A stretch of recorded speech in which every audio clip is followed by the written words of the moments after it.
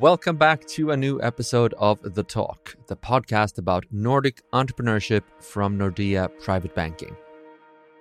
In this episode, we meet a Norwegian entrepreneur who has set out to turn deserts into fertile soil to grow things in. And he's doing it in a way that seems like science fiction. Here's the CEO of Desert Control, Ole Christian Sivertsen. Great to have you on, and I'm super excited to hear about how to spray nano clay on top of desert soil to make it more fertile and be able to grow things. That sounds like science fiction to me. Yeah, it sounded like science fiction to me as well when I first heard about the company, and before I joined the company, it was something like, what's really this? It's like, sounds too good to be true as well, to be able to get these kind of results from something as simple as applying clay to desert sand and sandy soils and degraded lands.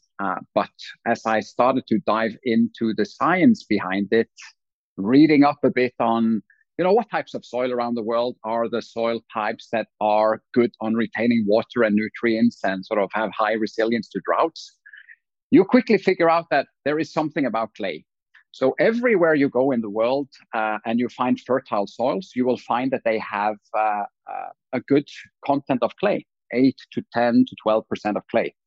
And the reason why these type of soils retain water and nutrients better than soils that do not have any clay, like sand and desert, is because there is something called cationic exchange capacity and a surface charge of the clay particles. So if we go back to school and physics, we remember that equal charges will oppose each other, whereas opposing charges will attract each other just like a magnet.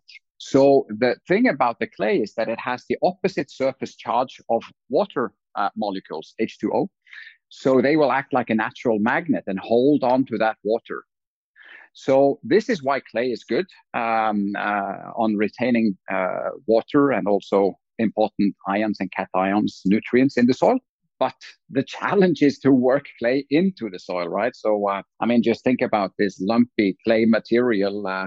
I struggle even when I make a pizza on a Saturday with the kids, to get the flour mixed into the dough. This doughy thing there is like, just imagine trying to replace that flour with sand and have clay worked into it. It's not an easy thing. So that's where the invention of Desert Control came in, the ability to liquefy the clay so that you could apply it to the surface and have it percolate into the ground by the force of gravity, and then form these bindings attaching themselves to the sand mineral particles throughout the soil so that you get this structure that retains water and nutrients like a sponge. So the clay particles, they attract the water and the nutrients. How does it attract the sand particles? Yeah, so that's something that it doesn't really do in its natural form. But that's where the nano clay element comes into the picture, because we make we create a homogeneized liquid where it's no longer just water mixed with clay. It becomes LNC. It becomes liquid natural clay or liquid nano clay, which is when you apply these tiny clay particles will be so small, and they have a property and ability of actually being able to coat the sand, just like a paint. You just foresee painting each sand grain throughout your soil with this clay paint. And then we combine this with a mixture of particles that will also form bridges and bindings between the different sand particles throughout the soil. So you get agglomerates and small spaces of room that can hold both air or water and other things. If you go to the beach and you take a handful of sand and you try to form it into a snowball or something, that's quite futile. When you open up your hands, it's just going to disappear like sand again. But when you have these binding structures in a sandy soil with LNC, you will be able to shape it just like dark farming soil, or create a ball out of it. So what's the purpose of this? Why is this so important? This is important because we have a growing population worldwide. We are growing so fast that this planet will need to generate more food in the next 40 years than the planet has produced continuously over the last 500. Now, producing food, that requires water, a lot of water. I mean, if you just look at the water footprint of any food, I mean, they say like a kilo of almonds is like 18,000 liters of water. And you look at the spend of fresh water on our planet today, more than 70% of all fresh water on Earth is consumed by agriculture for food production. And at the same time that we have this increasing need for food, which requires water, we also require fertile lands and soils to grow food and have productive agriculture. So, what is the situation on land? Well, 12 million hectares of fertile land perish to desertification due to droughts and overexploitation of the land and global warming and climate change, etc. every year. And I mean, I have to kind of dive a little bit more into this because 12 million hectares per year that's perishing. What is that really? Because it's the human brain isn't able to kind of understand these kind of sizes. So I did some math and I tried to compare it with like, what is this compared to a big city? And I tried to say, okay, how many, like, is it like New York City? But it's actually 2030 times the size of New York City. And if you break it down into the size of football fields, it's 2,000 football fields per hour. So if you were to line up these football fields, the one after the other, you would have to drive at 210 kilometers per hour just to keep up as they turn into desert. And what's happening when fertile soil turns into sand and dust? Well, it will require even more water just to maintain the productivity we have today. We need fertile lands, we need soil and soil health, and we need to conserve water. This is why this is important, and this is why our mission is to make Earth green again by stopping and reversing desertification and degradation of vital topsoil, and to reduce the amount of water needed to maintain green ecosystems, to grow food and forests and support biodiversity. Yeah. And meanwhile, we have a growing population too. Yeah. So and that's why we I mean, if you look at water scarcity issues, I think the prognosis of the United Nations is that by 2025 or something like that, 1.8 billion people will be suffering absolute water scarcity, and that's also going to be the biggest limiting factor for food production. I mean, I'm now in the Middle East, and if we look around here, I mean, I'm traveling around and I'm visiting farmers, and they have large farms, but they're only running like half of their farm at a time. And I'm asking them, why are you doing like crop rotation or what's going on? And they say, no, I don't have more water. I can only actually irrigate half of the land at the time. I don't have water enough to run my entire farm. So we see it in places like this, that water is the absolute limitation for food production. And meanwhile, they're spending enormous amounts of water on, trees and forests and green areas and landscapes and things like that. So we need to reduce that water and shift it to food production. Yeah, and I guess your solution here makes way more efficient use of the water that they have. It doesn't just run through the sand. Yeah. No, you're exactly right. So it's like if you have basically a very sandy soil or a degraded soil that's lost its ability to retain the water, it's just going to drizzle through like a sieve. And with the treatment of applying LNC to the land to enrich it with this clay, so that you get these the coating and these cationic exchange capacity and the surface charge up to retain the water, you're reducing both the amount of water that's leaching through, but you're also reducing the evaporation, from the hot surface as well. Right. Yeah. Yeah. And how do they get the water? Do they desalinate water from the ocean, or do they pull it up from the ground, or where do they get the water? It's a combination. So there is a lot of desalination in many coastal near countries in the Middle East and then around Africa, and increasing usage of desalination. But of course, they're also using groundwater, which is more or less a very slow or nearly non-renewable resource. If you deplete them, it's going to be a challenge. And then they're also using for areas like forests and trees and green spaces, TSE or treated sewage water, and reusing water to a high degree as well. So there is a combination. But I mean, if you just take the amount of water that a palm tree can drink during the warm summer months, one tree alone needs like 200, maybe up to 250 liters of water per day. And there are some very desert type of crops and desert trees that can be very, very resilient and don't drink so much water, but they need at least, even the most resilient species of trees need at least 25 liters of water per day. And if you then see, you have a forest of 10 million trees or something somewhere, I mean, just imagine how much that is, 250 to 270 million liters of water every day just to keep that going. And if you can reduce that to half and spend the other half on maintaining another 10 million trees, or if you just look at how much water do you need to grow a tomato, I mean, you could probably grow 1.5 million tomatoes, beefsteak tomatoes every day for that amount of water, right? Yeah, and your farmer friend there will be able to irrigate the other half of his land. Absolutely. So we have been doing external validation for a couple of years now, where we work with an independent research organization called ICBA, International Center for Biosaline Agriculture, and they have documented water savings for green ecosystems, green landscapes of 47% by the usage of LNC. We've seen for agricultural crops, it's a little bit different from what a zucchini would require versus a watermelon or a cornfield or grains such as pearl millets or wheat and things like that. But we've seen on the different crop types, water and nutrient savings in the range between 20 to more than 50%, and also yield increases from 17% all the way up to 62% for certain crops. So that's a massive impact.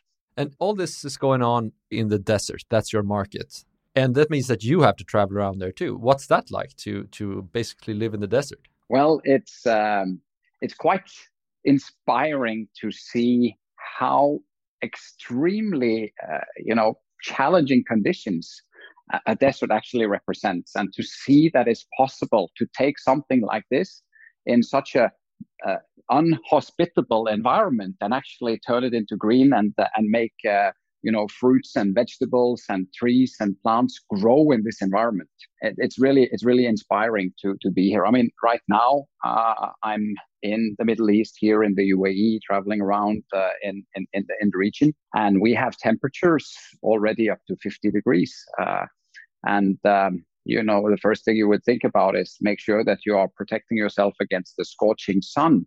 But it's not just the sun that is scorching. You actually have scorching winds. So some of these trees and plants and crops, it's not the sun that will actually take them out. It's actually they're getting windburn. Do you spend the most of your time down there, or do you ever go back home? No, I'm still based in Norway, but in order to grow a business such as this, you have to be close to the environment and to where the customers are, and where we've been now testing this product for a long time. But I also want to mention here, because people think they hear about sort of desert control and LNC, and we're all out in the deserts and growing food in the desert and planting trees in the desert, these kind of things. And some people say, are you out to eradicate deserts? And that's absolutely not our mission, right? So deserts are also extremely complicated ecosystems that we need to have respect for. So our mission is not to eradicate the deserts of the world, but it's to stop deserts from spreading. This desertification, this 210 kilometers per hour of football fields turning from fertile land into sand and dust, right? So in order to really validate and test our technology, we needed to do that in the most challenging environment where we could think of, right? With sandstorms and the scorching sun and winds and flash rains from time to time. So in order to really test out the technology. So that's why we started in the UAE, and our mission is really to make sure we can stop and reverse the desertification and the degradation of vital topsoil. How close are you to have a commercial product that will scale and that you sell? We spent the majority of 2018, 2019 into 2020 on external independent validation. Before you really scale up big time, you want to make sure that everything that the founding team and the company itself has developed and tested is also validated externally. It's really important also to gain credibility from investors to be able to fund this, etc. So we validated this for green landscapes and for agriculture through 2019 and into 2020. Through 2020, primarily focused on agriculture. We raised some funding, additional funding at the end of 2019 in order to start then, based on the very, very positive validation reports that we had, to see is it scalable what we're doing.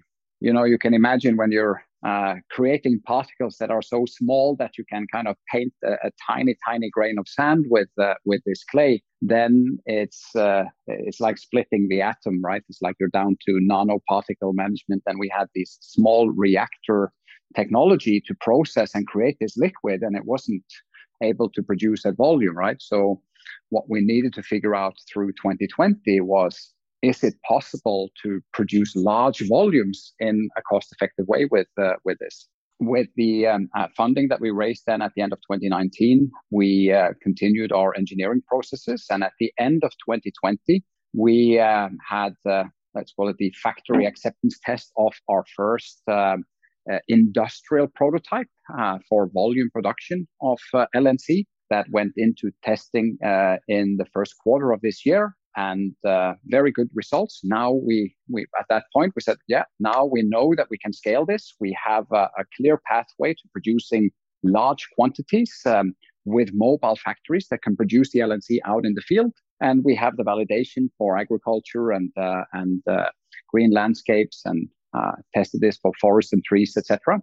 So now we are ready to start to scale up with building the production equipment to move onwards to commercial deliveries. And now we are at the stage where we have the second generation of the industrial prototype ready. And based on that, we have a pathway now into the third and fourth quarter here of the year to have full scale production rigs to go commercially and start to scale out. What are the next big steps? What do you think this will be in 10 years? 10 years is a long way out, of course, but I think it's also coming at us very, very quickly, because there is a lot of 12 million hectares lost per year over another 10 years, and if it's even accelerating, we need to move fast and we need to make huge achievements in that time frame. Right now, our decision has been to start out with like a direct to customer delivery model for our service. So we're delivering like turnkey projects of treating land and restoring and protecting land for clients. And it takes a long time to scale something like that organically, right? But we are gathering data and building algorithms in order to be able to automate and scale up much, much faster. I say that a technology that requires either a user manual or intensive user training is not scalable. And any technology will be a little bit like that in the beginning, right? But we cannot sit around and wait and develop and over-engineer things to perfection before we go to market. So we are going to market with a product while it's still semi-manual to operate, which means that it's going to require our own people and our own skilled operators to operate the equipment and to deliver the projects, while we're working with automation and digitalization to simplify these processes, to automate these processes so that they become possible to scale through indirect channels. So that's what I foresee, in such a time frame is we're getting traction now in the first year and two with a direct to market approach, building the platform for an indirect channel model of this. or it could scale through partnerships. It could scale through, value-added resellers, distributors, or even franchise models.